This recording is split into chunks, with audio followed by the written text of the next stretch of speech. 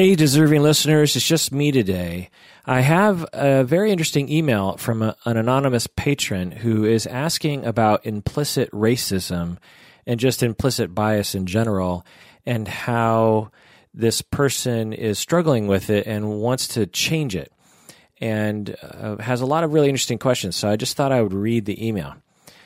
This person writes, I have a feeling I'm more subconsciously racist than I care to admit. I don't want to be racist.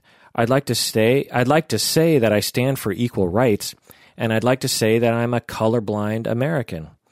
I know racism has led to painful and significant social consequences, yet I have a very superficial understanding of racism. I grew up in a white neighborhood, but now I go to a diverse college. And I do judge race differently depending on the situation. On campus, I'm fine with various different types of people, but outside of college, I look over my shoulder. Is this racism or is it classism? Either way, it can't be good. I'm uncomfortable about my lack of enlightenment and my privileged laziness. I took the implicit association test. My results said that I prefer whites. I don't want to harbor racial bias. I don't want to raise racist kids. I'm nervous that my blindness will one day unintentionally cause real harm to someone. But shouldn't we learn from our experience? And what if our experience shows us that some groups are more prone to violence or other kinds of unsafe situations? Isn't it rational to use that information to decide? Isn't it better to be safe than sorry and to call the 911 if you think there is danger in your neighborhood? This is my logic, but my logic feels discriminatory. I thought you might have a unique perspective on this, so I thought I'd ask what you think. I think many Americans might have similar thoughts. End of email. Yeah, I think this is a very common thing. I would imagine that people all over the world are basically in your shoes, people of various different groups. And really, patron, I commend you for asking for help, and I commend you for thinking about this. You're questioning your thoughts. You're taking the implicit bias test. You recognize that you have a bias, and you're really concerned about harming others. That's a very good starting point, I will say, in terms of my advice to people is right where you're at. You're open to the idea that you have a bias. You're worried you're going to harm someone. You have questions. You have sort of a reality test around aren't we supposed to learn from our experience? Aren't some groups actually more prone to crimes? And shouldn't we use that information when guiding our behavior and our lives and protecting others around us? I think these are very normal questions, rational questions. So before going into detail on the different things that I think people can do to address their implicit bias, I just want to talk a little bit about the implicit bias test itself.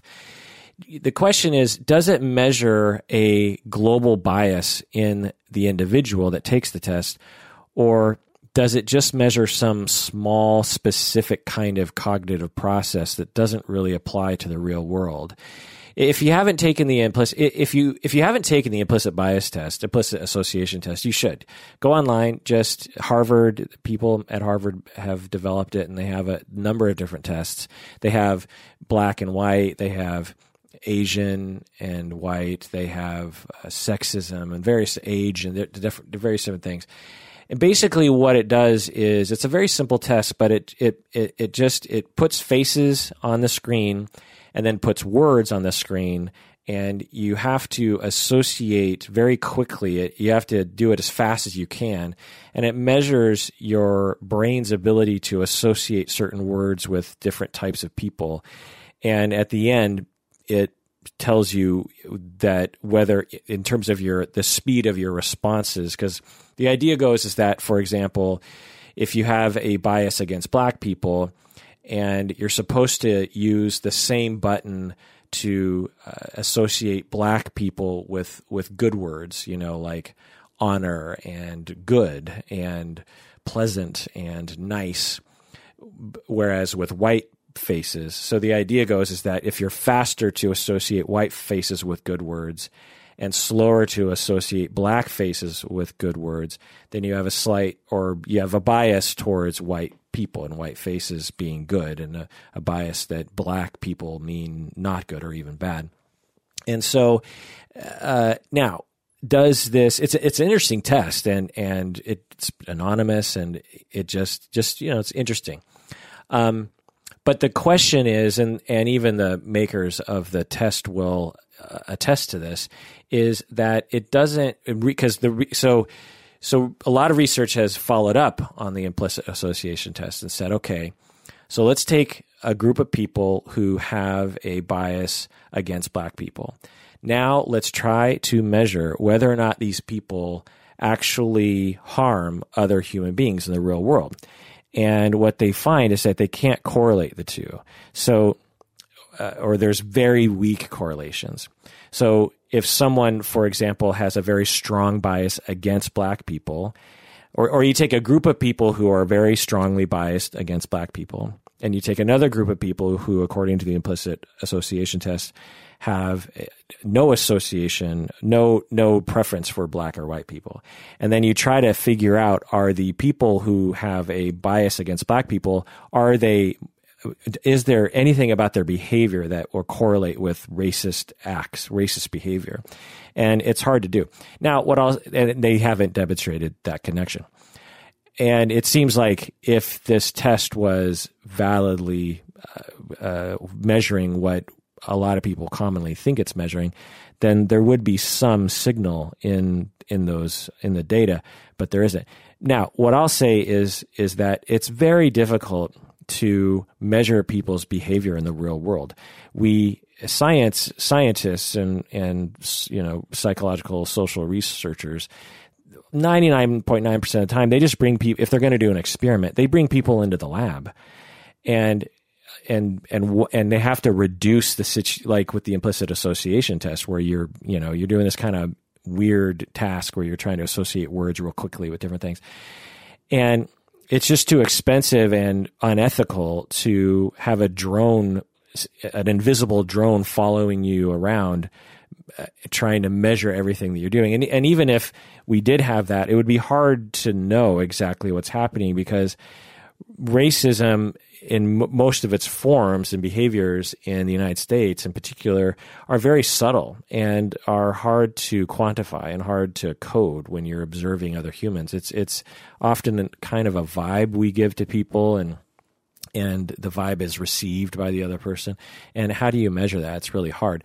So all that needs to be taken into consideration. Having said that, it is interesting that in the United States, the vast majority of people have a much easier time and a much quicker time associating white faces with good words than black faces with good words. I mean, isn't that interesting, right? And when they just do other kinds of things like associating good words with rocks as opposed to wood or something, it doesn't really pan out. There's no preference. So it is interesting, but it is also interesting to think about what exactly it all means.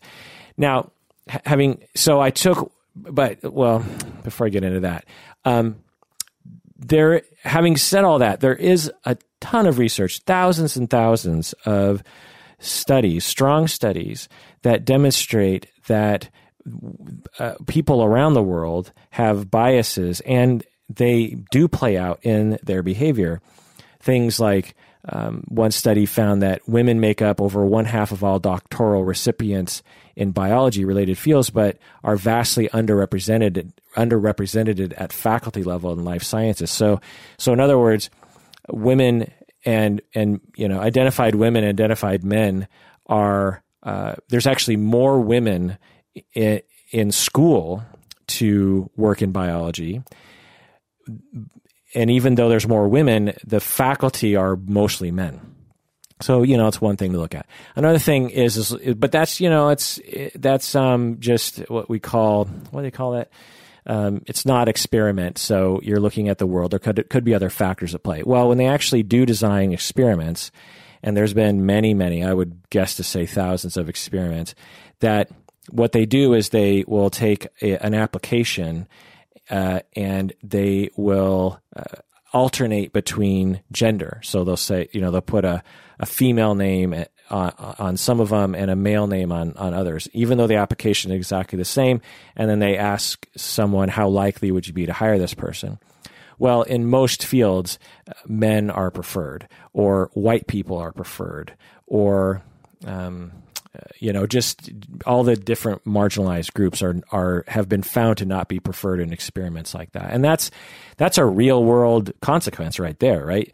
Economics, opportunity, privilege, getting into the upper echelon of society and all that kind of stuff, just purely based on whether or not you're white, male, Protestant, able-bodied, sighted, non-atheist, heterosexual, all the different things. They've shown time and time again that people really around the world have definite preferences based on societal messages regarding different groups of people.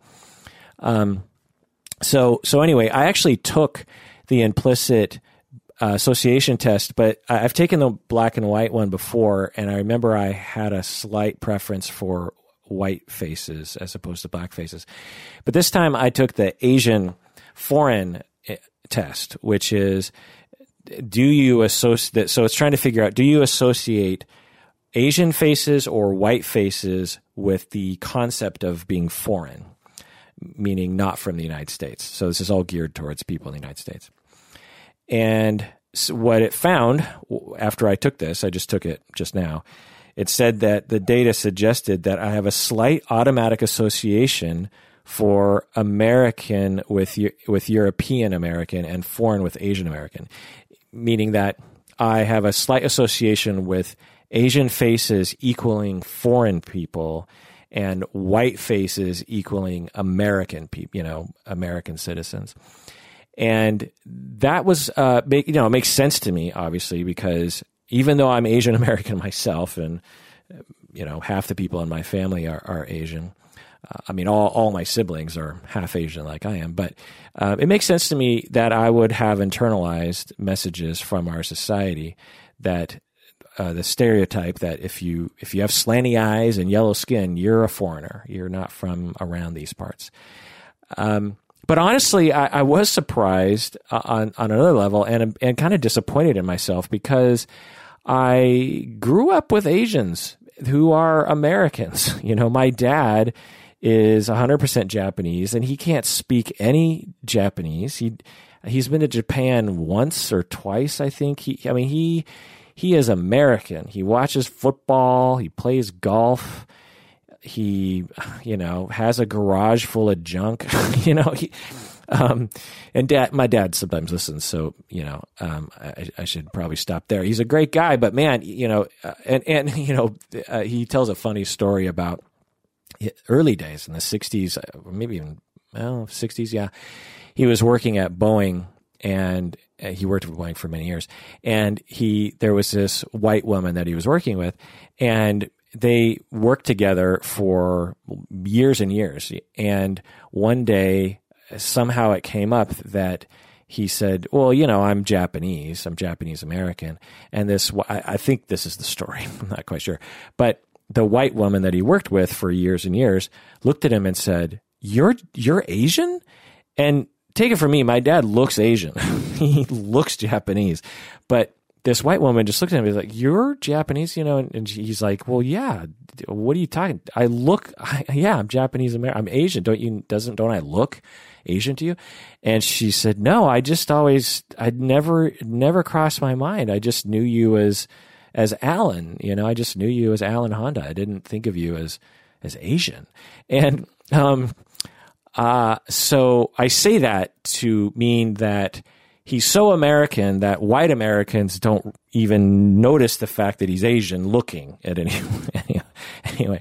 So this is all to say that I'm disappointed in myself that I have a slight association with Asian faces being foreign. It's disappointing, but makes total sense given that I've internalized all the messages of the world into my stupid little mushy wet brain that has resulted in a slight association. Now, there's slight, moderate, and strong association. So I'm glad I don't have a strong association or a moderate association. I'm glad it's just slight association. Now, how did I match up against the rest of the people that have taken this test? Well, 63% actually associate Asian faces with the idea of being foreign, of the people who took the test. People who had no association between Asians or whites being foreign was 19%. And the percentage of people who associated white faces with foreigners was 16%. So about 2/3 of people who take this test associate Asian faces with being foreign, either strongly, moderately, or slightly. Each one is about 20%. So that's a bummer, right? To think that 2/3, and most of the people who take this test, I think, are American, people from the United States. And all those people, Asian people included, like me, associating Asian faces with the notion of being foreign. And now, some of you out there, I know, live in small towns where there aren't a lot of Asians, and you might be thinking like, well, what's wrong with associating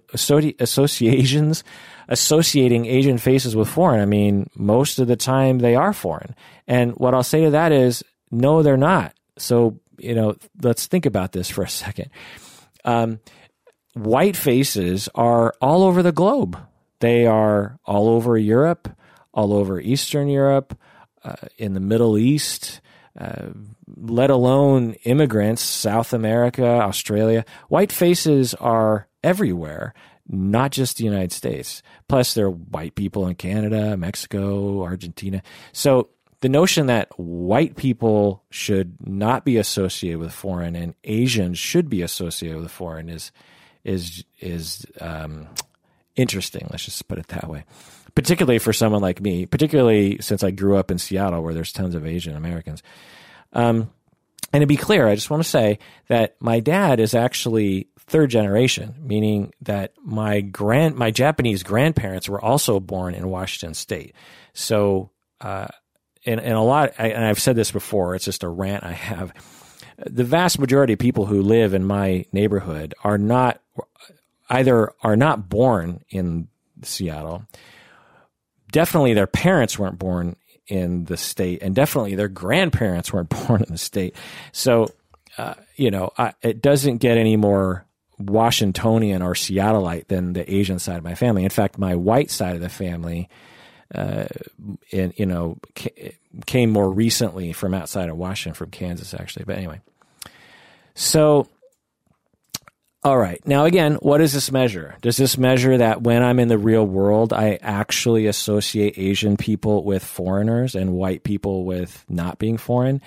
It's hard to know. You would really have to measure that out. It doesn't necessarily do that, but it is measuring something. And it's not a stretch to imagine that due to being programmed by media and society, that I would have a slight bias that Asian faces equal foreigner. It's not a stretch. Okay. So the research has found that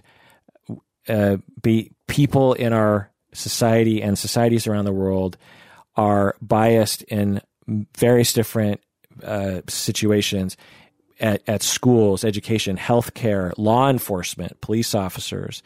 They've done a lot of research on that, like how quick a police officer is to escalate a situation, how quick they are to think a suspect is lying, how quick they are to shoot. All these kinds of things are measurable. Voting, they'll do experiments and say, this is the profile of this candidate, and then they'll switch out whether or not they're black or white or female or male or whatever, and people show preferences when you measure a group of people. That's another thing that I should say here is that whenever we talk about a societal preference, we're not talking about necessarily an individual preference. We're talking about when you take, several hundred or thousands, tens of thousands of people, there is a bias against certain groups and for other groups. Certainly, there can be people in that sample that they studied that have the opposite preference or have no preference. So it's a global bell curve finding. Hiring is also things they've done experiments around. Okay, so what do you do? How can all of us account for this implicit bias? How can we not harm other people? How can we reprogram our mind? How can we get to the bottom of this so that we can move forward as a society and as individuals, so we're no longer stuck in this historical legacy of ridiculousness? Well, I'm going to explain that after the break. So let's go to a break.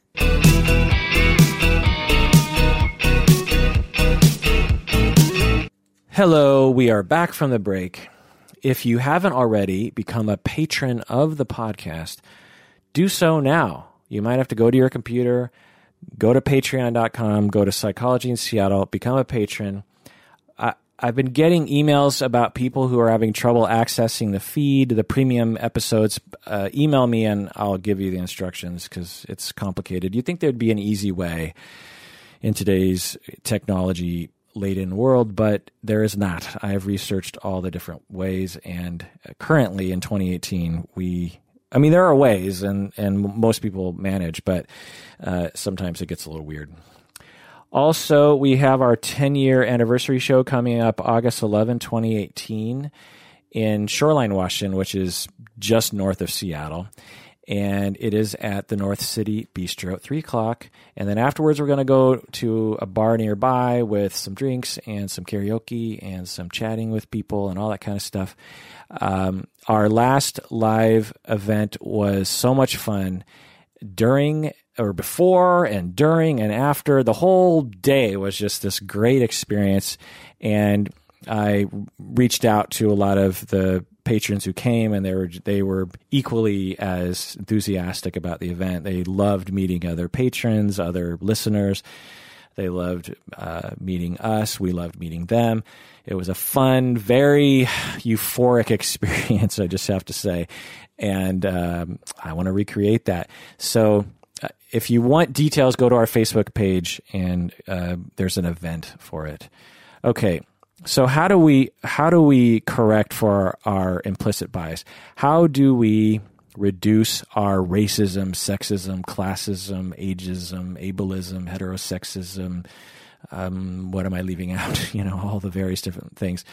Well, there are 3 general things you can do that I will explain, but then there are more specific things. The 3 things that you can do overall are: 1, raise your awareness.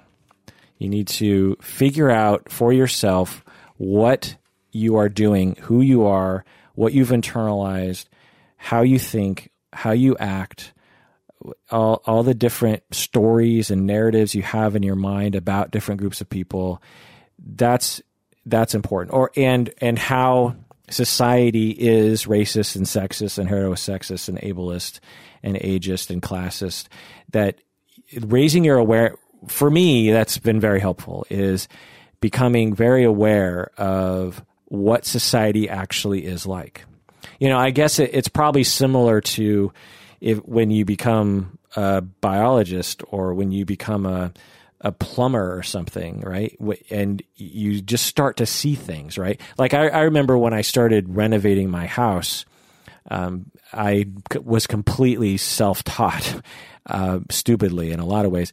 But over time, especially during that time, whenever I walked into a house or any kind of a structure, I instantly started seeing problems or good things about the building that I was in. I was like, oh, that's a nice trim. Oh, someone botched that job over there. Things I never would have seen before. Well, if you want to understand, the first step in reducing your bias towards marginalized groups, or any group for that matter, is raising awareness of yourself and of society. And this takes a long time. It has been a journey for me, for sure. and it's kind of my job to do this. So, and I have, a million miles left to go. So, it just takes time, and you just have to say, you're just going to chip away at it it's going to be a slight hobby of your life, But honestly, it is liberating to know. It is not a bummer. I mean, I guess there are bummer elements to it, and there are disappointment elements to it. But through it all, I think I feel so much more empowered. I feel so much more aware. I feel so much more in control. I feel so much more compassion for myself and other people. Like, the more I understand about racism and the history of our societies, the more I have compassion for racist behavior. I think people who listen to this podcast know that I have my rants for sure, but one of the things that I hope is recognized, or something that I am not recognized, but I hope that I have portrayed about myself, because this is the way that I think, is that everyone comes from a good place.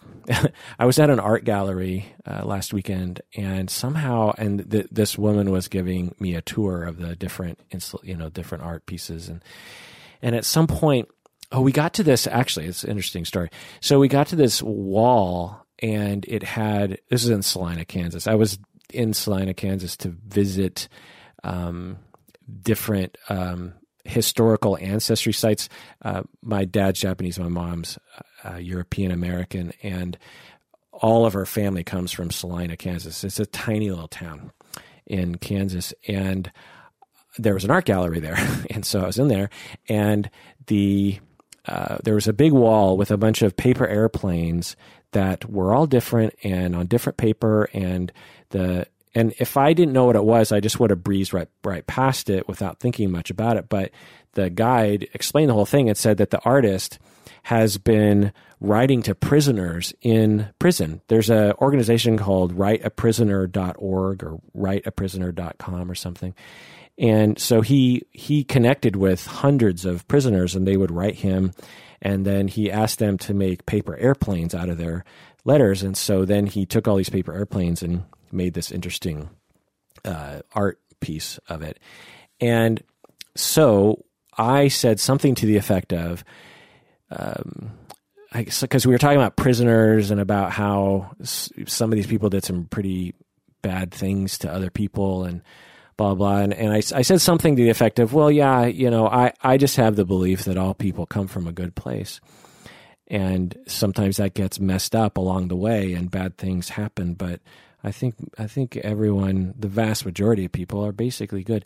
And the guide looked at me and she says, I do not believe that at all. She wasn't aggressive about it. We were just having a conversation. She was just like, I wish I could believe what you believe, but I do not believe that. I have a pretty negative attitude about people in general.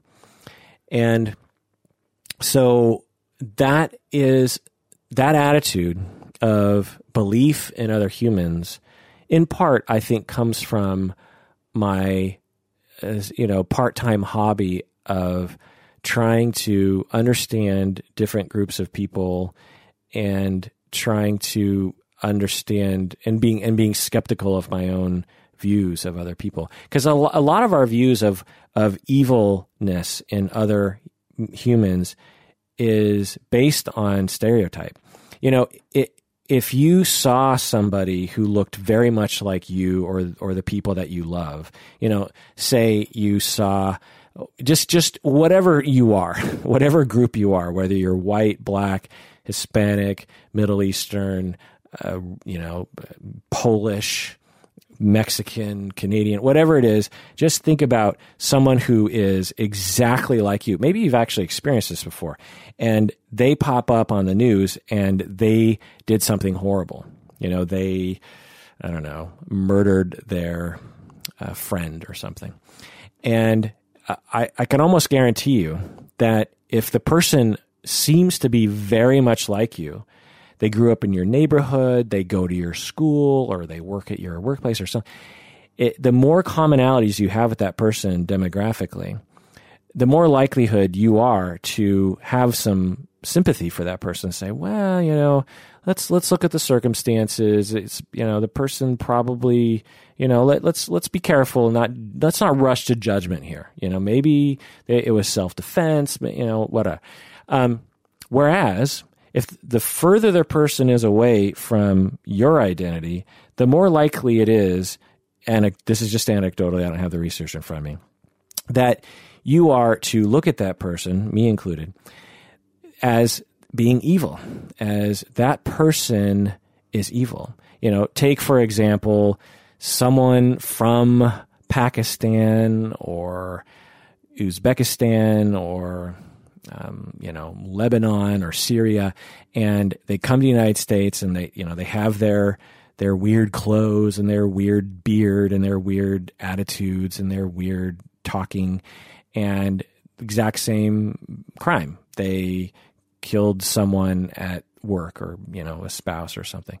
And how likely is it that you or me or any of us are going to look at that person given the benefit of the doubt? Be like, well, let's be careful. Let's not judge, let's not rush to judgment. Now, if you are following the steps that I am about to talk about, then you might actually be able to do that because, but automatically or without contemplation and without work, how many of us would give that person the benefit of the doubt? Anyway, so raising awareness is a wonderful thing. Okay, number 2 is reduce the harm of your bias.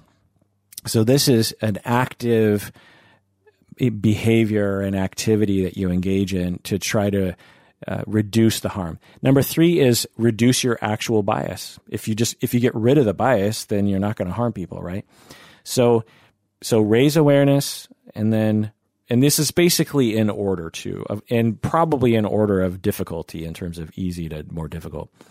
Raising your awareness isn't that hard to do. That's learning. That's watching YouTube videos about sexism or classism or something.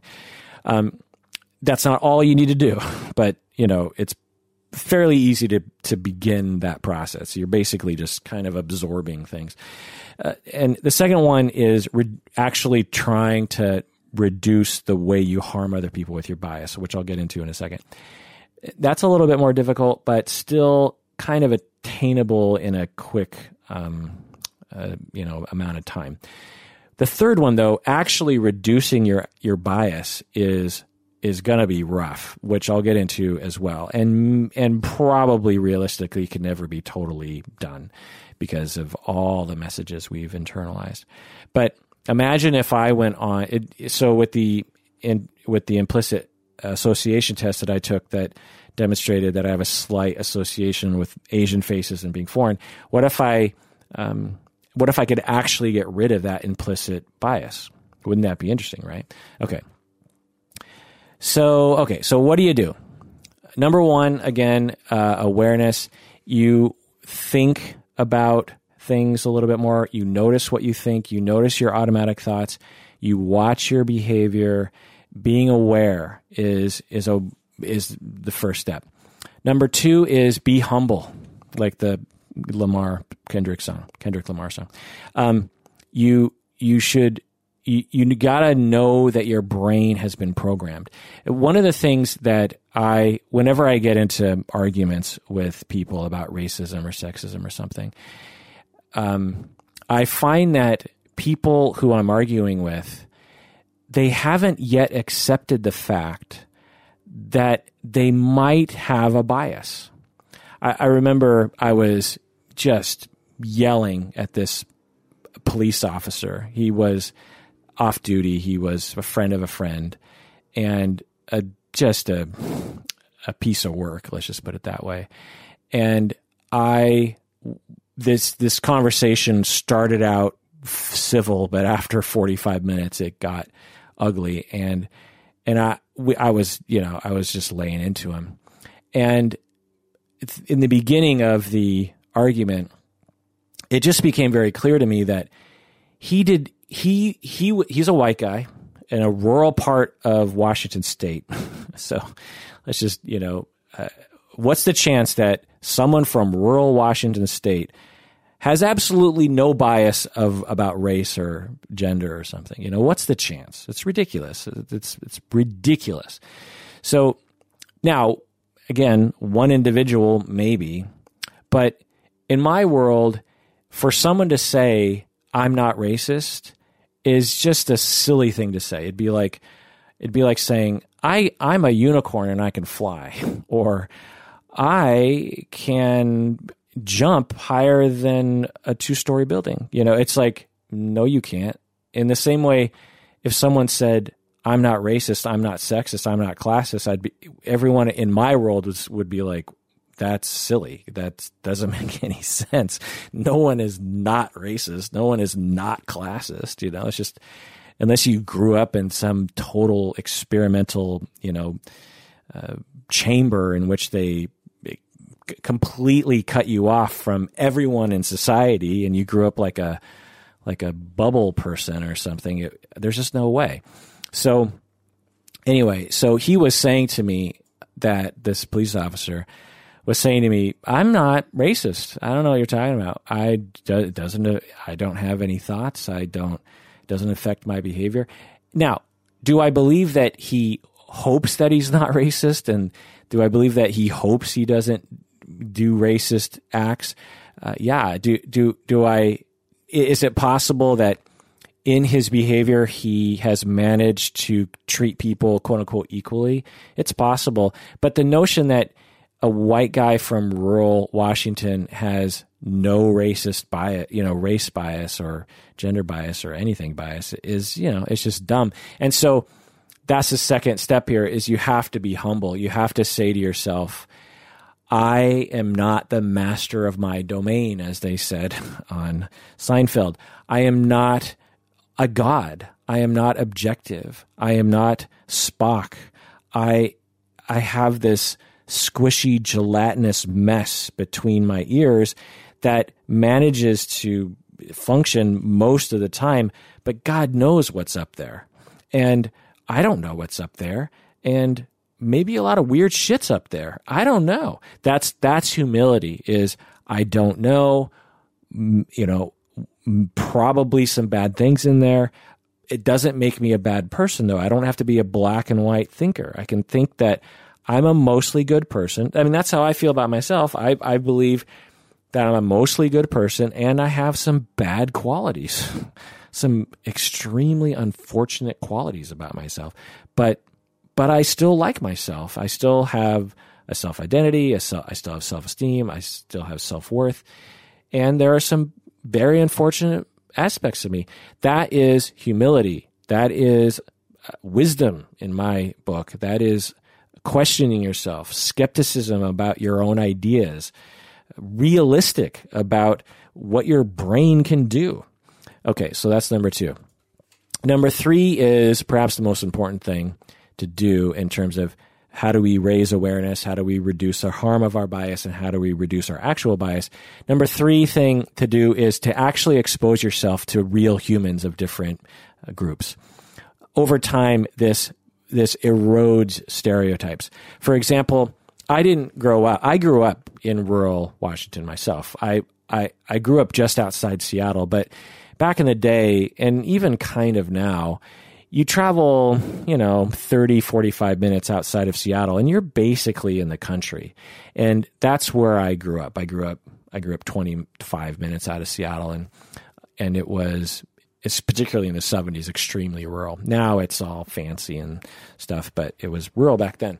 And I didn't know a single black person. I didn't know any Asians other than my family. It was all white people for the most part. So, I mean, there were, 1 or 2 people of color. But anyway, so I have a bias, and I grew up with all that. And so what I did in my adult life, and even in my teen years, I said to myself, I need to be around different groups of people because I just need that. I feel like that's an important thing to be doing. I need to hang out with other Asians. There was a time when because growing up, there were the very few Asians that were around. I would absolutely make friends with them. There was one Asian guy, Vietnamese guy, that I grew up with that, of course we were good friends because we were two of the only Asians around. Anyway, but so other things I did was I traveled to the South. I went to Memphis and Kansas City and New Orleans and places, Nolens or whatever, Louisville. These places, compared to Seattle, have way more black people. And I felt it. I remember entering Kansas City and just the vibe of the black communities was so different than the black communities in Seattle. Seattle is a very liberal town. There are a lot of efforts to be non-racist, but there is a problem with actual diversity. It is traditionally and now an extremely white area. And it actually makes recruiting people of color to our university a problem because it's like there's not enough people of color in our city. So we have troubles with that. But anyway, I remember entering. So when I would see groups of black people in Seattle in general, they were existing in this vast sea of whiteness, And so when you go into Memphis, when you go into Kansas City, when you go into New Orleans, and you go into the black neighborhoods, I instantly felt like, man, the black communities here are diverse in and among themselves. Each black neighborhood has different aspects to it, and there are black billboards with black radio hosts and black TV shows and black news anchors. There's just so much more African American life, and it's so much more normalized than it is in Seattle. And I definitely felt that. And so traveling to those cities, I really, part of the time I would spend just really trying to absorb the vibe of it all, and what did that mean about the community of black people in Seattle, and what did that mean about me and my ideas, and what sort of biases are living in these black communities in Memphis? How is that affecting the way I see black people? Because when you grow up in Seattle, when you grow up in any town that doesn't have a lot of people of color, you just end up sort of adopting stereotypes that the media has or society has. And I had done that, particularly probably with black people. And traveling and spending time in black communities, slowly those stereotypes would go away. So you have to expose yourself to actual human beings, which I think is the best way. Now, how do you do this exactly? Because I find that, it's like, well, I remember when I was getting my graduate degree in the mid-90s that there was this suggestion about you have to go out into the community. I think most people are just like, well, what does that mean? Where do I go? Just walk down a street that has people of color? Like, I don't get it. Well, yeah, it's hard. I don't know. Try to meet people. Maybe watch movies that have groups of people that you wouldn't watch normally. Try, what's that new show? Handmaid's Tale. As a man, I think at least the way that show is being marketed, it's not appealing to me more than other shows that I've been dying to watch. And I know people out there wanting me to watch that show because they want me to talk about it. And I totally respect people's opinions. But I have limited time. I probably watch TV, I don't know, half hour a day or something. And sometimes I just want to watch It's Always Sunny in Philadelphia or Arrested Development or something.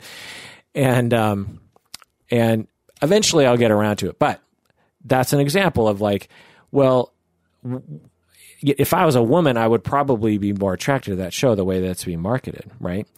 And I'd be more excited about watching it. Orange is the New Black is another thing. I mean, the demographics of that show, I'm just guessing, are mostly women watchers. You know what I mean? Now, just guessing. I watched it. I'm a dude, and I liked it. But anyway, my point is that for me, maybe that's an opportunity for me to understand and get to know a group outside of me, which happens to be women. So to watch that show. So, there's various different things you can do. YouTube, but you got to be careful because most movies and TV shows exhibit stereotype and continue to program you in a bad way. So you have to be very careful. So maybe that's another thing you do, actually, I wasn't thinking about, is like, become good at detecting negative stereotype or negative messaging in the things that you consume, and either choose not to watch those things or consume those things, or as you're watching it, critique it in your mind. I've talked about this before in terms of how Asians are often foreigners in stories. How, a writer will be like, okay, well, we need a foreigner. Well, let's make him Asian. For some reason, it's like whenever you need a foreigner, it's like you just throw in an Asian. It's never a black person, or rarely it's a black person. It's not a white person. There's plenty of white foreigners in the world, as outside the United States. And it's just like always Asian dude, right? And some shows I love will do this, like Unbreakable Kimmy Schmidt. They did this. They have a Asian guy, and his name's Dong. I mean, it's funny, but I have a friend named Dong, actually, a Korean guy. And we make fun of him too. And he likes, I think, to be made fun of. I mean, everyone makes fun of my name too. So, what are you going to do? But my name isn't a stand-in for the word penis.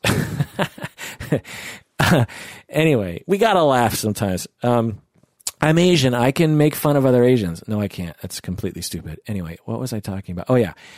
Unbreakable Kimmy Schmidt, a show I love, in fact, especially I think the first couple of seasons. They needed a foreigner, and they got an Asian guy. And here's the thing. He's not actually foreign. He's American. He doesn't have an accent. He's, born and raised in the United States, I think. But anyway, his regular voice, there's no accent. So he has to fake like he has an accent. So they had to. So it's like Asian blackface or yellowface. It's like of an actual making an Asian do yellowface. It's weird, And so now, is it a horrible thing? No, but when you add up just all the movies and all the, it just gets so tired. Like one of the things I'm getting really tired of in commercials is when they need a smart person, they have an Asian or a half Asian. Half Asians are like, in commercials, are the perfect stand-in for a smart person. If you're trying to portray a smart person that takes a good medication for this thing, it's a way more overrepresentation of Asians and half Asians, those characters. Just watch, As an Asian and a half Asian myself, I see it. And now, I haven't done a study. I could be biased. It could be, motivated reasoning and confirmation bias. Who knows? But my point is that just try to understand these things, and so try to expose yourself to groups of real humans by either traveling or meeting new friends or reaching out to people at work or watching YouTube videos that don't have negative stereotypes, blah, blah. Okay. Number 4, sorry. So number 1, awareness. Number 2, be humble. Number 3, expose yourself to real humans. And number 4 is challenge your stereotypes. You really got to attack them. For example, when you see an older person and you have some automatic thoughts about that person, attack those thoughts. You see an older person, you just think, they're out of touch.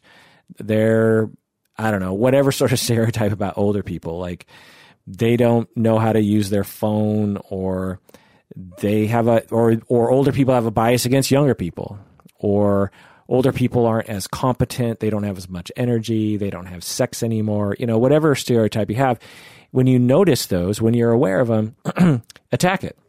Say, no, I'm not going to do that. I did this. I went through a phase, I think 20 years ago, where I noticed that when I would walk down the street of Seattle and I saw a black person walking down the street, I would sort of focus on them.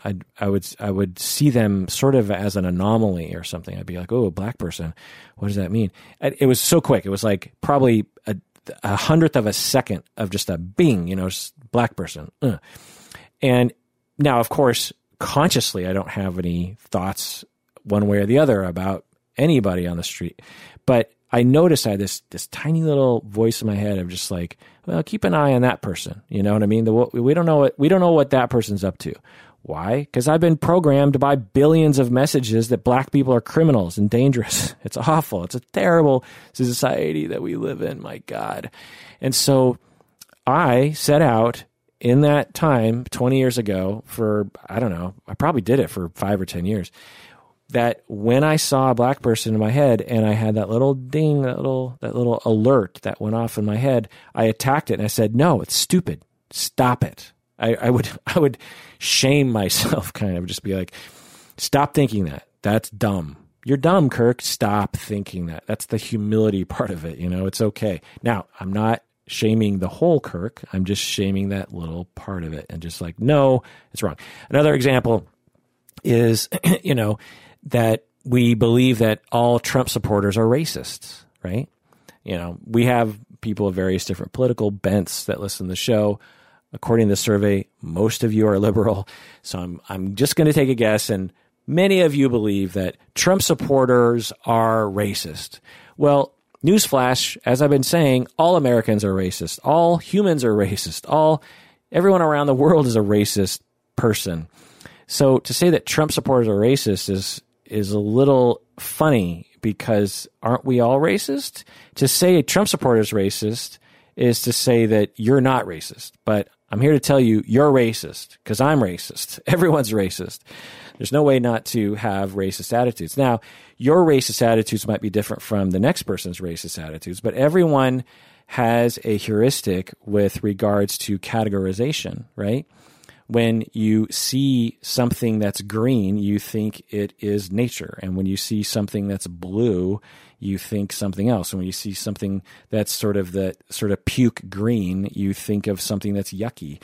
And we just do that. Our brains are squishy messes that don't have a lot of time to sift through billions of data points and tries to move on with its day.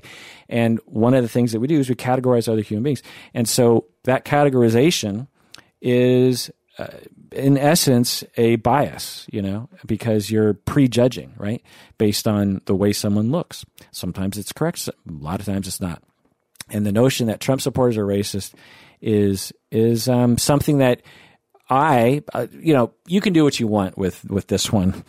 I have chosen to attack this because I had that. I was like, Trump supporter, racist, blah, blah, blah, or Fox News, racist. And I just say, wait a second. Where did I get that from?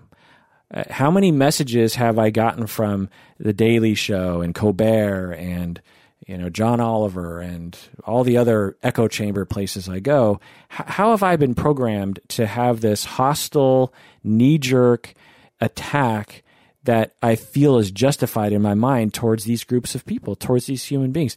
It's not fair. Now, these people are probably privileged.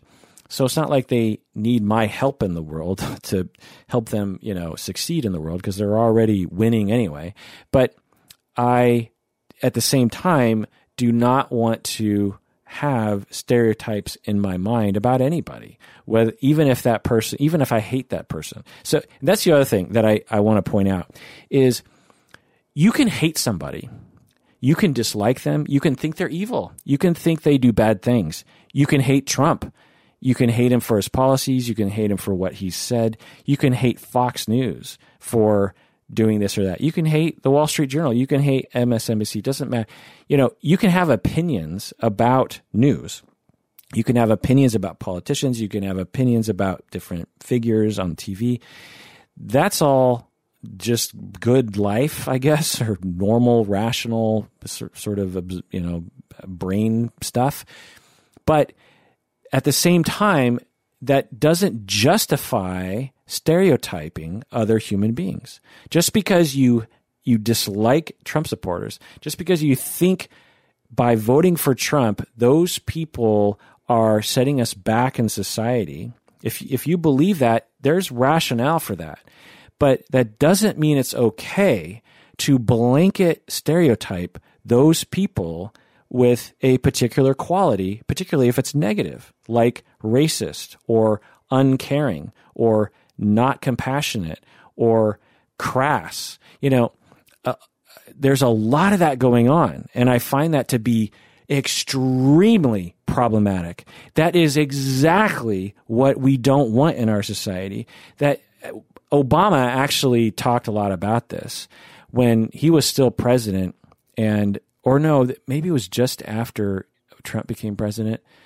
Actually, no, I think he was still president, and but during the Trump times, and he was giving speeches, and people were, liberals were attacking Republicans, and everything was just back and forth. And Obama was like, no, everyone, stop it. Like, there's this one famous clip that you can watch on YouTube where this Trump supporter Obama's talking to a gigantic crowd. It looks like a football stadium or a basketball stadium of people, basketball arena of people, 30,000 people or something. And out of the blue, this Trump supporter shows up and starts shouting, starts to make a ruckus, right? And the crowd starts booing, and then people around this guy start physically attacking him, if my memory serves. And Obama's sitting in the middle of all this, and he's super calm, and he's like, well, hold on. Wait. Now, come on. Now, all these people in the crowd are adoring worshipers of Obama. And even though Obama in this moment is saying, hold on, people, this is exactly what we don't want. We do not want a society where we divide two groups, we divide the country in half and say one half is good and the other half is bad. That is what we don't want. It's not accurate. It's not fair. It's not a good system to have. It shuts off communication. It causes Obama's up there saying like, whoa, everybody stop. And they're not stopping. It's like the whole crowd just became this Lord of the Flies situation. And I could tell Obama is like, why aren't these people listening to me? Please stop. It's okay that this Trump supporter is here. It's okay. That's the American politics, freedom of expression. It's fine. And the attitude that I got from Obama is like, I'm okay. You don't have to protect me. He's way over there and he's yelling something, and it's fine. I'm okay. I've dealt with this before. I'm not threatened by it. It's okay. And the crowd is just, and so that's what I'm talking about, is that just because you don't agree, if you believe that, Trump, for example, said something about shithole countries or something, whether or not he actually said that or not, it's irrelevant. He definitely gives off that attitude that there are good groups of people and there are bad groups of people. And he's been this way his entire adult life, as far as I can tell. So it's nothing new. And I am not surprised that he would say such a thing. I mean, it's something that people say all the time. I would venture to say that even liberal Americans at least have an attitude about Haiti being a quote-unquote shithole country. It doesn't surprise me at all that Trump would either say that or have an attitude around that. It's such a common that's the first thing I thought when I heard about that. That's another thing, like breaking down, be humble, trying to understand my brain process. So the first, when I heard about the shithole, countries comment, if you don't know, in a meeting behind closed doors with a bunch of people, reportedly Trump said that why do the shithole countries send their bad people to us, or something like this. So he's labeling certain countries shithole countries. And of course that plays into the narrative of at least one side of the country, and then that got caught wind, and other people have come forward who were in the meeting saying like, he never said that. But so we'll probably never know because no one recorded it. But the bottom line is that it's not surprising to, as soon as I saw that, I had that knee-jerk reaction, like, oh my God, Trump, what an asshole. And I said, well, wait a second. How many people do I know who probably have that attitude or have confirmed they have that attitude, one. Two, do I have that attitude? Do I have an attitude that Haiti is a shithole country? Do I have an attitude that certain African nations are shithole nations? Do I have that attitude? And the answer is yes, I do. Of course I do, because I live in America and I've absorbed those messages that there are good countries like Sweden and England and Germany. These are good countries with, they're developed countries, right? They have wonderful things and smart people and advanced. And then you have the shithole countries where people are quote unquote developing and they've got poverty and they're into crime and they beg for money. Of course I have those attitudes. So of course Trump has those attitudes. Trump is just the sort of guy who just says stupid shit and doesn't think about it. So, the whole thing is like, well,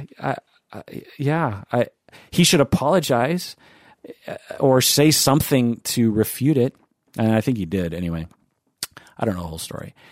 But anyway, that's all part of that challenging stereotype. It's not just challenge your stereotype about black people. It's challenge all your stereotypes. Old people, millennials. There's so many stereotypes about millennials.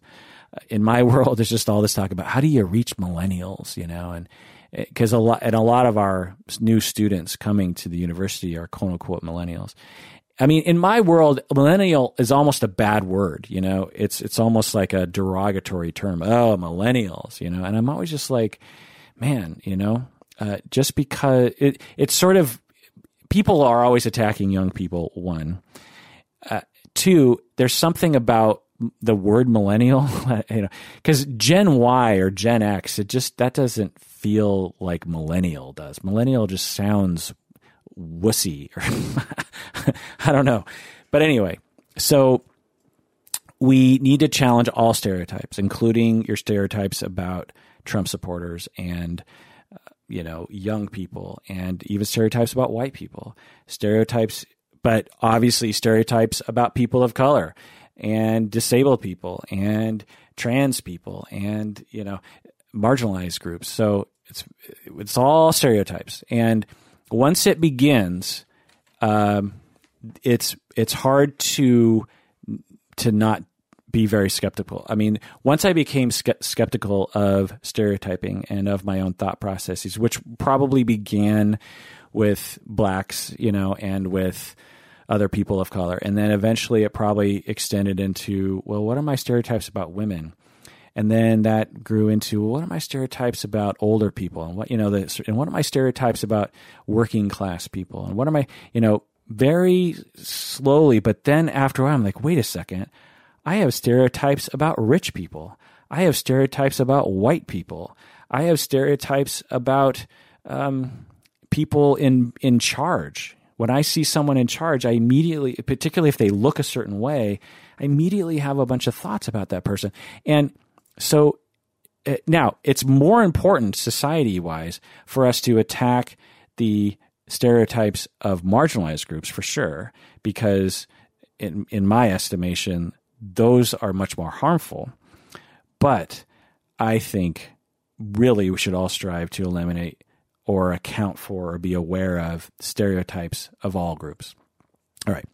So that was number 4. Number 5 is notice what the world is trying to say about a particular group. This has to do with awareness, but that just always think about it. Think, wait, what in this presentation or this movie or the way this person is talking, what are they trying to say about a particular group? What's the message, Or what have I absorbed from society? And one of the things that I've noticed recently is, and it's changing, but that when you have particular traditional marginalized groups in TV shows, in movies, in media, they are portrayed as sort of angels.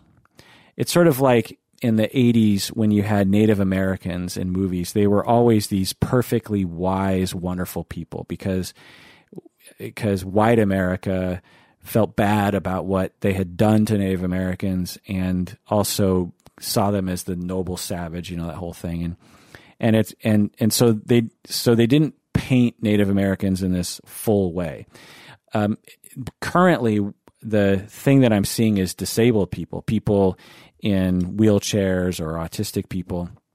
They're often portrayed in TV shows and movies as just being totally good. They're not a full person. They're just totally good. They always do the right thing, and the world is treating them badly, but they're just these angels. They're all good.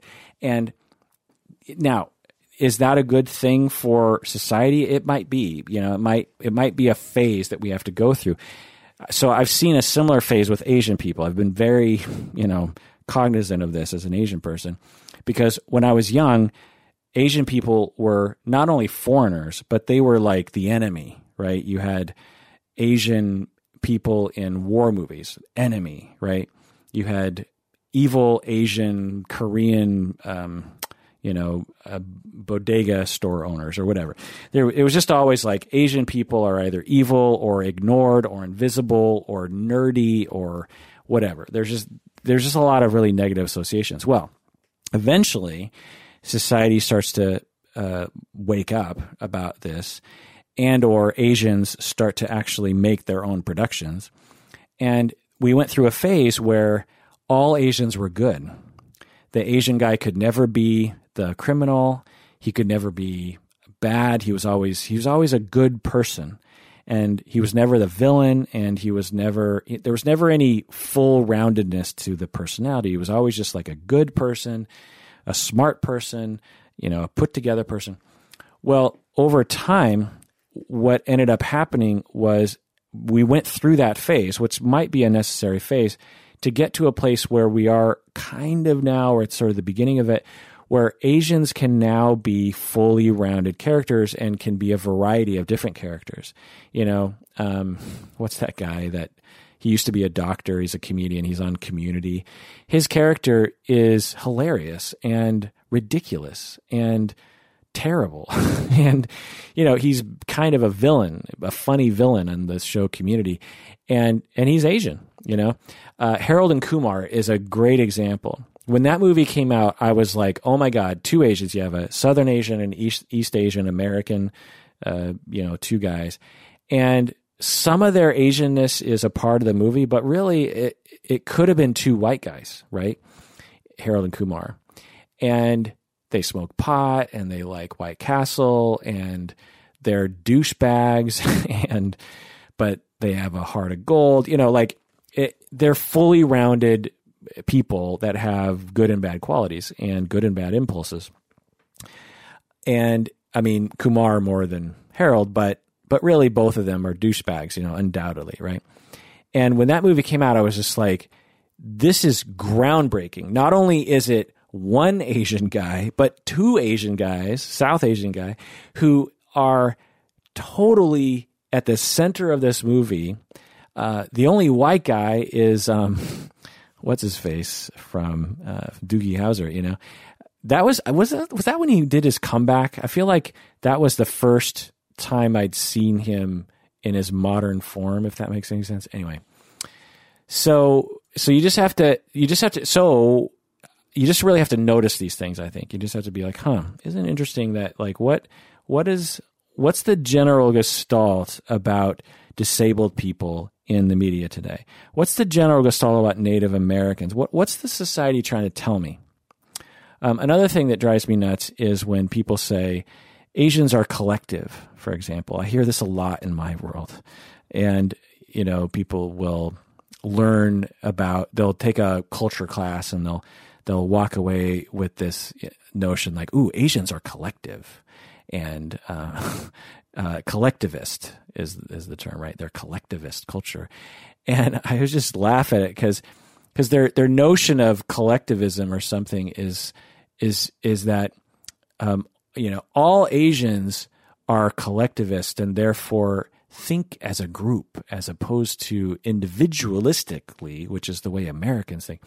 And I just laugh at it because I think, one, what does Asian mean? We're talking about more than half of the world's population. We're talking about something like 4 billion people live in what we call Asian of the Asian cultures, China, Japan, Philippines, India, Pakistan. I mean, we're talking billions upon billions of people.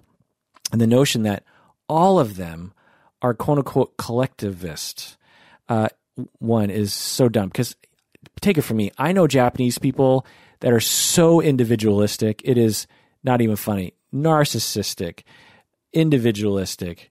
They don't care about anybody, and they're, because there's millions of Japanese people, and the notion that they're all collectivists is silly. Now, when you think about overall traditions and overall cultures, yeah, there's something to say. But imagine if someone in Japan was like, everyone in the United States is individualistic. They don't think about anyone but themselves, something like that. And you'd be like, well, wait, I'm not that way. Well, so the notion that Asians are collectivists is just silly.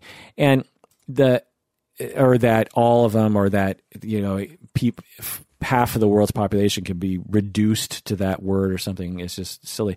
So that's just, that's a message that I get in my world. And if I wasn't careful, I would just parrot that. I would just be like, Asians are collectivistic and that's it. And without being skeptical and just being like, well, wait a second, what's going on there? Does that make any sense? What's possibly wrong with that message that I'm getting? Okay. Number 6 is take it easy on others when they make a mistake, and take it easy on yourself when you make a mistake. It's okay. We make mistakes. I make mistakes. Other people make mistakes. For example, I was in Canada. I think I've told this story before. I was in Canada and I was at an Airbnb situation, and there were the owners of the house. I was chatting with them, and they're looking at me and they're like, "Oh, so where are you from? Where are you from? And I don't know. That's what they said. That's me making fun of Canadians, people, stereotyping about A. They do use the word A lot. I have Canadian friends, and some of them use the word hey. I like that one. Where you from? Hey, I like that. It has a little bit more of a kind of a punch to it. You want to go to Tim Hortons? Hey, no, that doesn't make any sense. Anyway. In an episode about not stereotyping, I just still like stereotyping people, and that's awful. Awful! Just not good. Okay, stop it. All right. So I'm in Canada, and I'm in an Airbnb, and I start chatting with the people, and I'm in rural. I think I'm near Banff, the park, and it's pretty rural, pretty remote up there. And I end up talking to the owners of the house, and we're chatting, blah blah, and they're like, "Oh, where are you from?"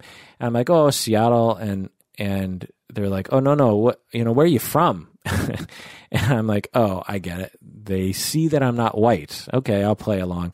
Oh, well, yeah, I'm Japanese American," and they'll say, "Oh, okay," and they start talking. Oh, we have an Asian friend too, a Chinese lady. She lives down the street, and oh, she is such a nice woman.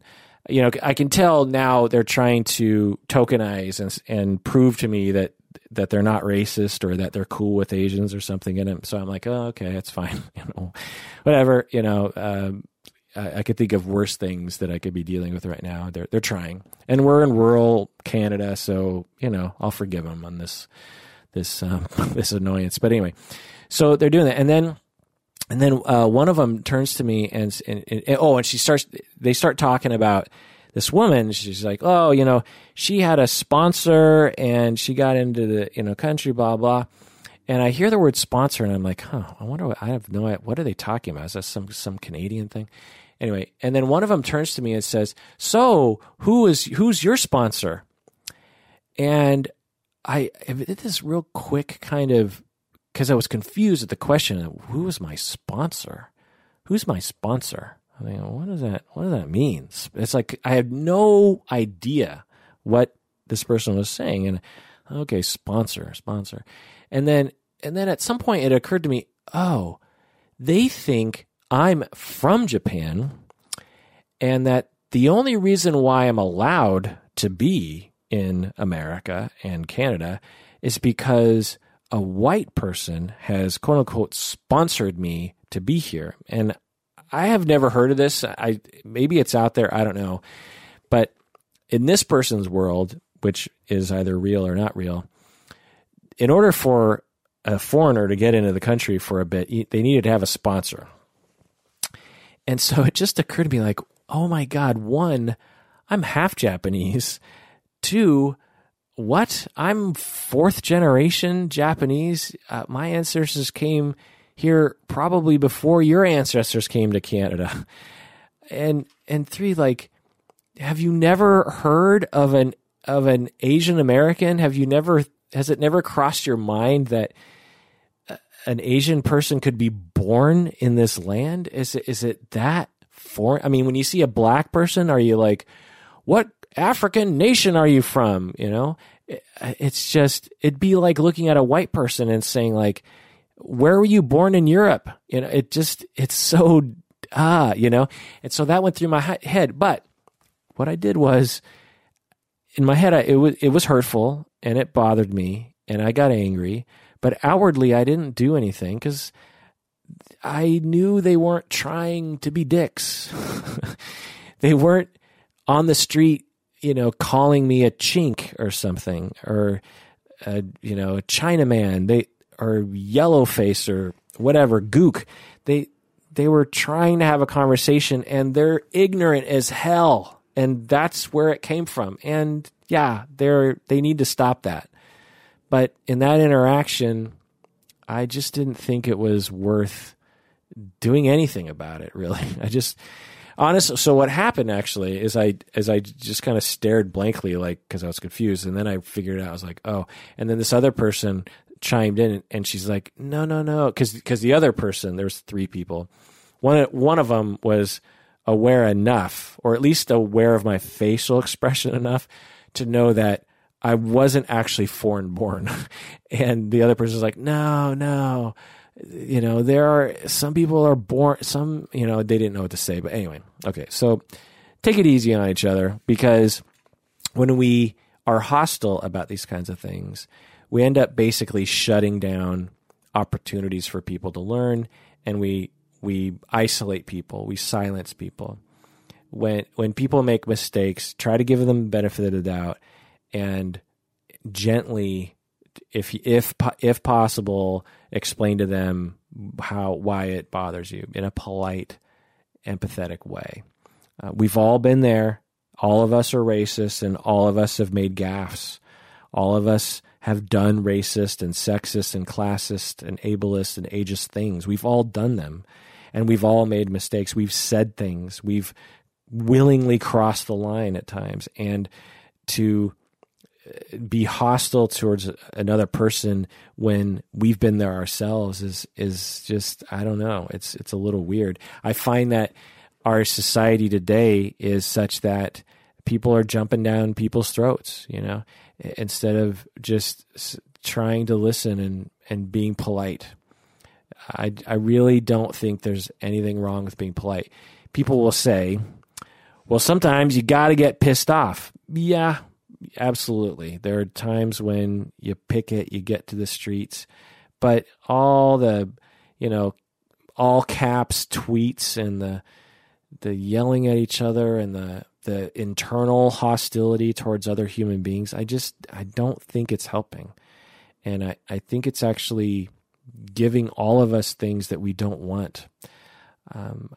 You could be argued that Trump is president because of all that back and forth. He capitalized on it. I don't think he cares about a wall. I think he just knows that gets people going. I mean, there was nothing more divisive than the wall idea, right? And there are Republicans who would rather have had a different president. You know, they'd rather have a Rand Paul or a, you know, Cruz or someone. And certainly Democrats don't want Trump as president. And so I don't think Republicans or Democrats want all of the hostility. I think we can all benefit, Republicans and Democrats alike, by trying to be polite. There's nothing wrong with explaining something to someone in a firm fashion, but being polite and being caring and trying to give other people the benefit of the doubt. You know, When you hear something like when I was in Banff and that person asked me who my sponsor was that person being hostile to me? I don't know. Maybe that person is diabolical in their Canadian ways and just being evil. I don't know. But I gave the person the benefit of the doubt. I said, oh, the person is just woefully ignorant and woefully sort of isolated in their tiny little world, that they have no idea what's going on in the outside world. I think they should probably try to change that, because there's some sort of benefits to that, to changing it. But, I think they're trying. Anyway, so the other, number 7 is, before you get angry or upset at any group, try to understand where they're coming from. We did an episode about Evergreen State College a while back with Michael Drain, and I didn't have a popular point of view. And my point of view was that the students at Evergreen, many of you don't even know about the story, but essentially, I'll just tell you the path I had to Evergreen State College briefly, because this episode's going on too long. But when the Evergreen State College thing happened, and if you know about it, you know about it. If you don't, you don't. But suffice to say that there were a bunch of young millennial college students at this local college university in my neighborhood, in my neck of the woods, and these students were protesting in a way that the vast majority of Americans disagreed with. They were being violent. They were being sort of indiscriminately hostile towards just anyone, it seemed. And when I first saw this, I was judgmental of those kids. I thought, like, what's wrong with them? And at the time, I was a program director, right? I was in charge of a university program. I'm not anymore. But I was in charge of a program, and this sort of stuff terrified me as a program director. I thought, because Antioch is sort of a sister college to Evergreen, and I envisioned myself, because these students were physically attacking professors, not much, but kind of, and at the very least being extremely hostile, not listening.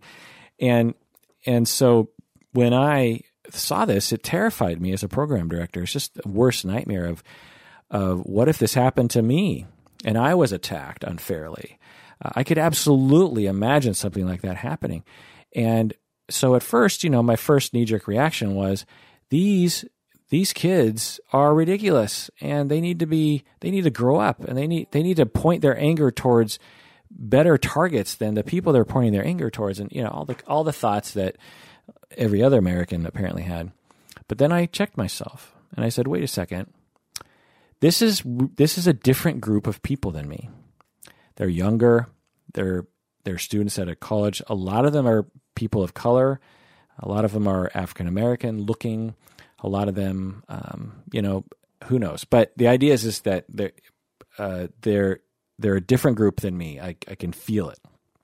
Okay, so that raises my spidey sense around, am I playing into a stereotype right now?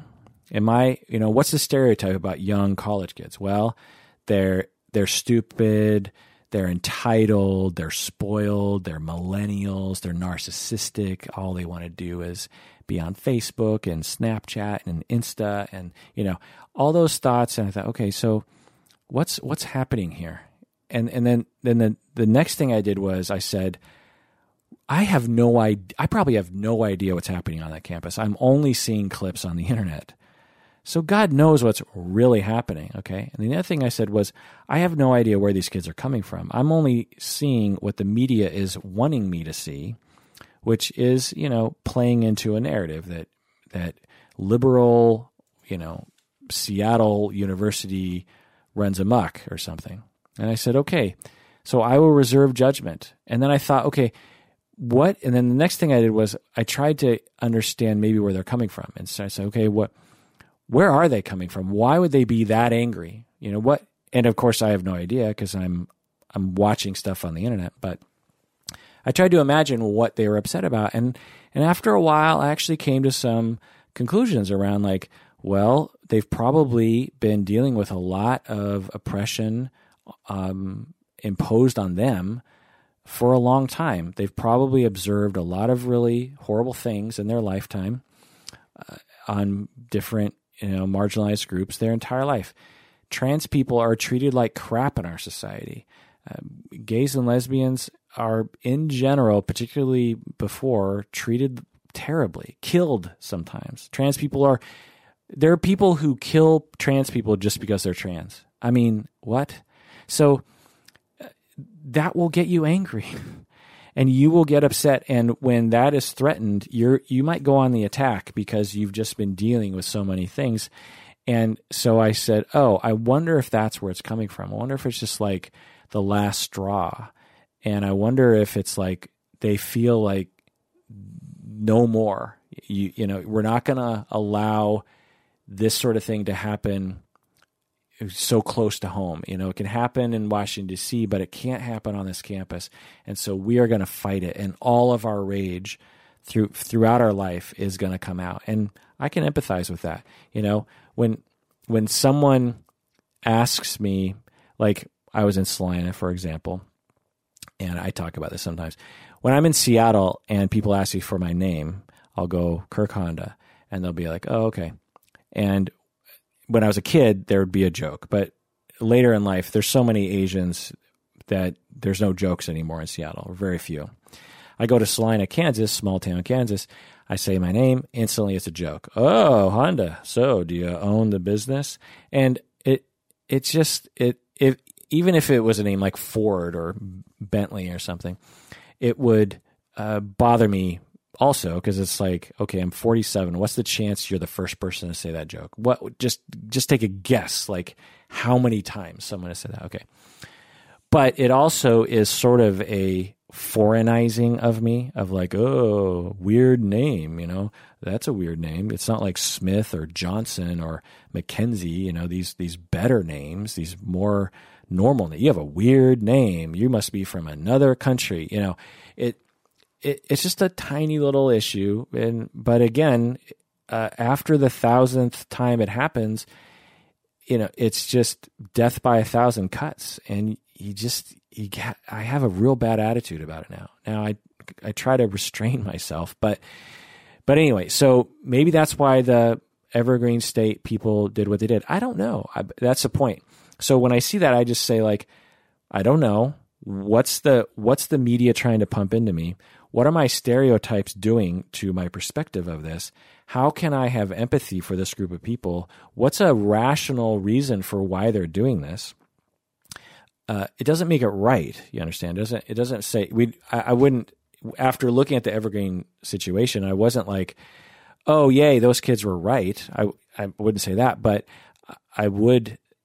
But I endeavored to try to understand where it came from. Anyway. Okay. Number 8, expose your children to people of different groups, particularly when they're teenagers. I find that teenagers are probably the most important age group to start really exposing your children to different groups, because there's something about when your kid's 5 or something. I mean, it's great to expose them when they're young, for sure. But I know a lot of anecdotal accounts anyway of kids who grew up with diverse classmates and friends and stuff, and then when they're a teenager, they split off into a clique, and often it's by race or gender, and that's when a lot of attitudes really start to form. And so I think it's really important to have teenagers get out of their protective shell sometimes. And number 9 is adjust for bias in your behavior. Like, I could talk about this for a long time, but as an example of this, and I've talked about this before in the podcast, once I realized that sexism basically dictates that in meetings at my workplace, women will be given less time to talk, their ideas will be less considered, people will not call on females as often as men. And in meetings at my university, I would observe that. So I'd be like, yeah, actually, I think men are privileged over women in these meetings. And so I, as a person in the meetings and also as a male, I would try to account for that bias by when women talked, I would I'd have to give a little extra attention to my awareness and my thought processes of make sure you pay attention to this person, because if you aren't, that might mean that you're being sexist. You're playing into a sexist attitude about women. And so when women would talk, I would give a little extra effort, not a lot, because it's not like I was massively sexist against women. So just a little bit of effort, just like, okay, make sure you're not discounting, make sure you're listening, make sure you give that person time, make sure you ask for women's opinions a little bit more than you might normally. That's what I did. But again, so those are the 9 things. Again, getting back to the most important thing, the best thing is to spend time with people of other groups. That's what really works for me.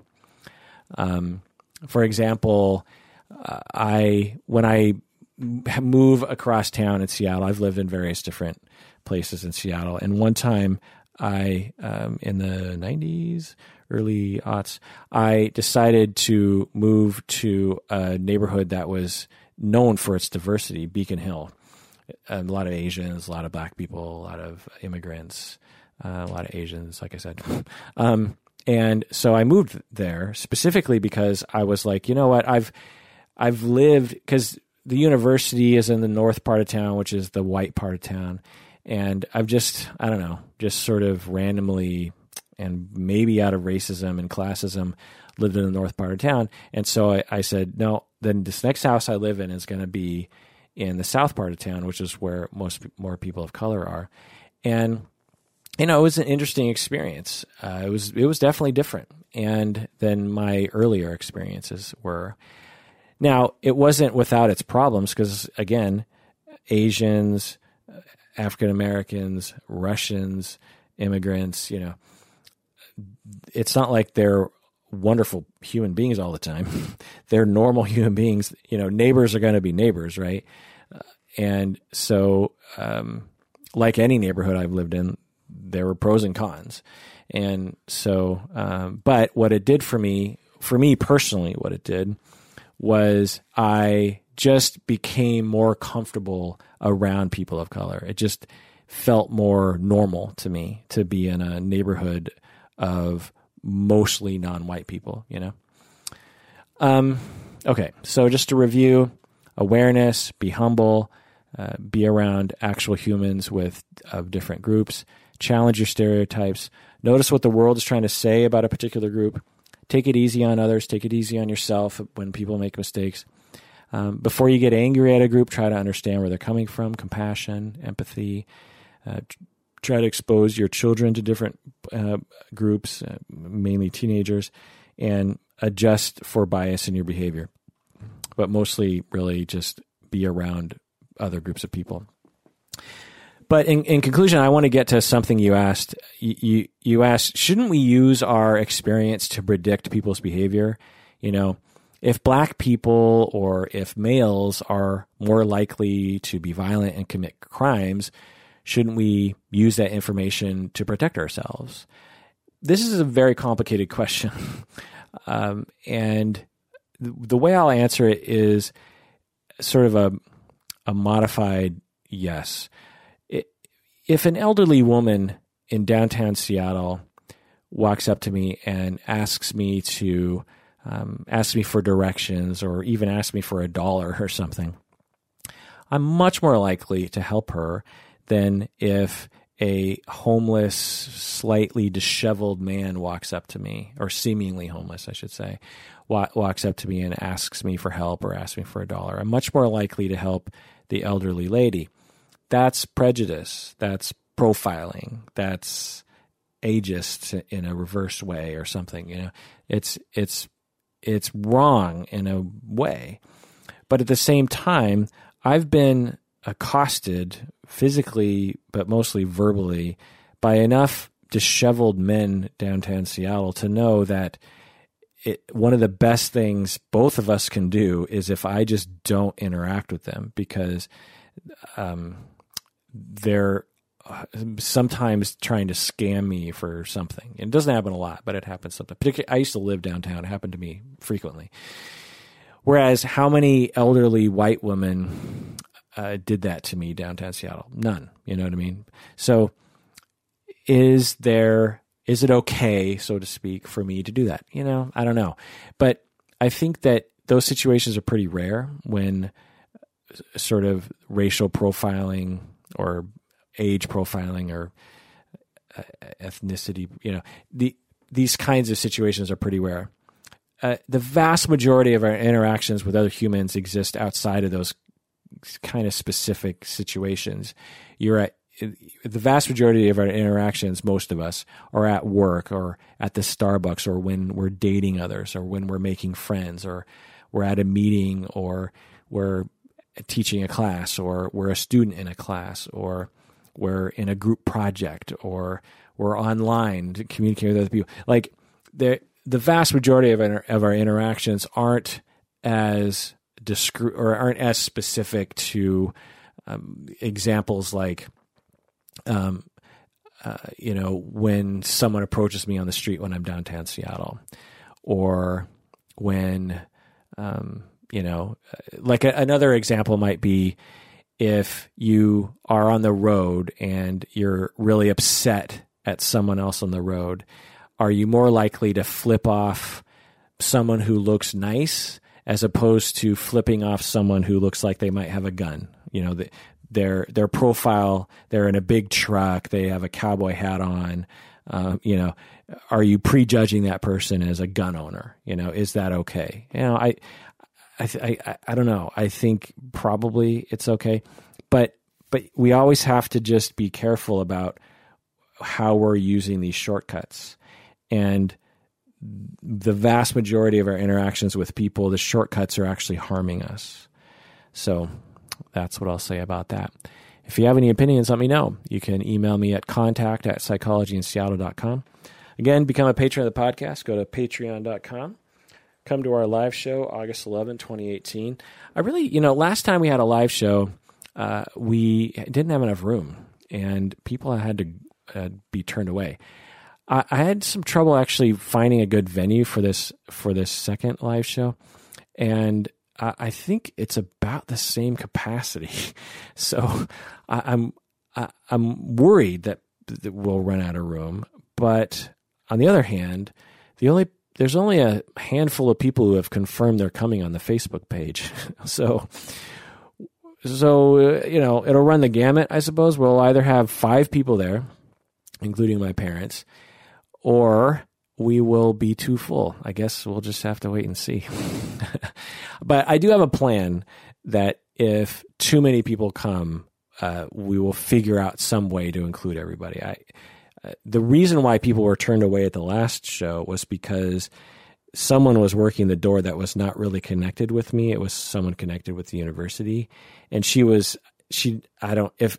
should have come to me and said, so there are no more seats and there's people wanting to come in. What should we do? What I would have said was, well, have them sit on the floor or I'll get a seat for them, or, you know, we'll figure something out. You know what I mean? I don't want people to go home. That's just awful. You know, actually some of my friends I invited, couldn't get in and had to go home. So I'm going to have a different situation this time. There's going to be someone I trust that's going to run the door. And if we get over capacity, then, or, you know, not enough seats or something, like, there will be an option. So, you might have to stand on stage with me. I don't know. No, just joking. There would be something palatable. Anyway, so that does it for that long episode in which I talk about implicit racism and whatnot. Please take care of yourself because you deserve it. You really, really, really do.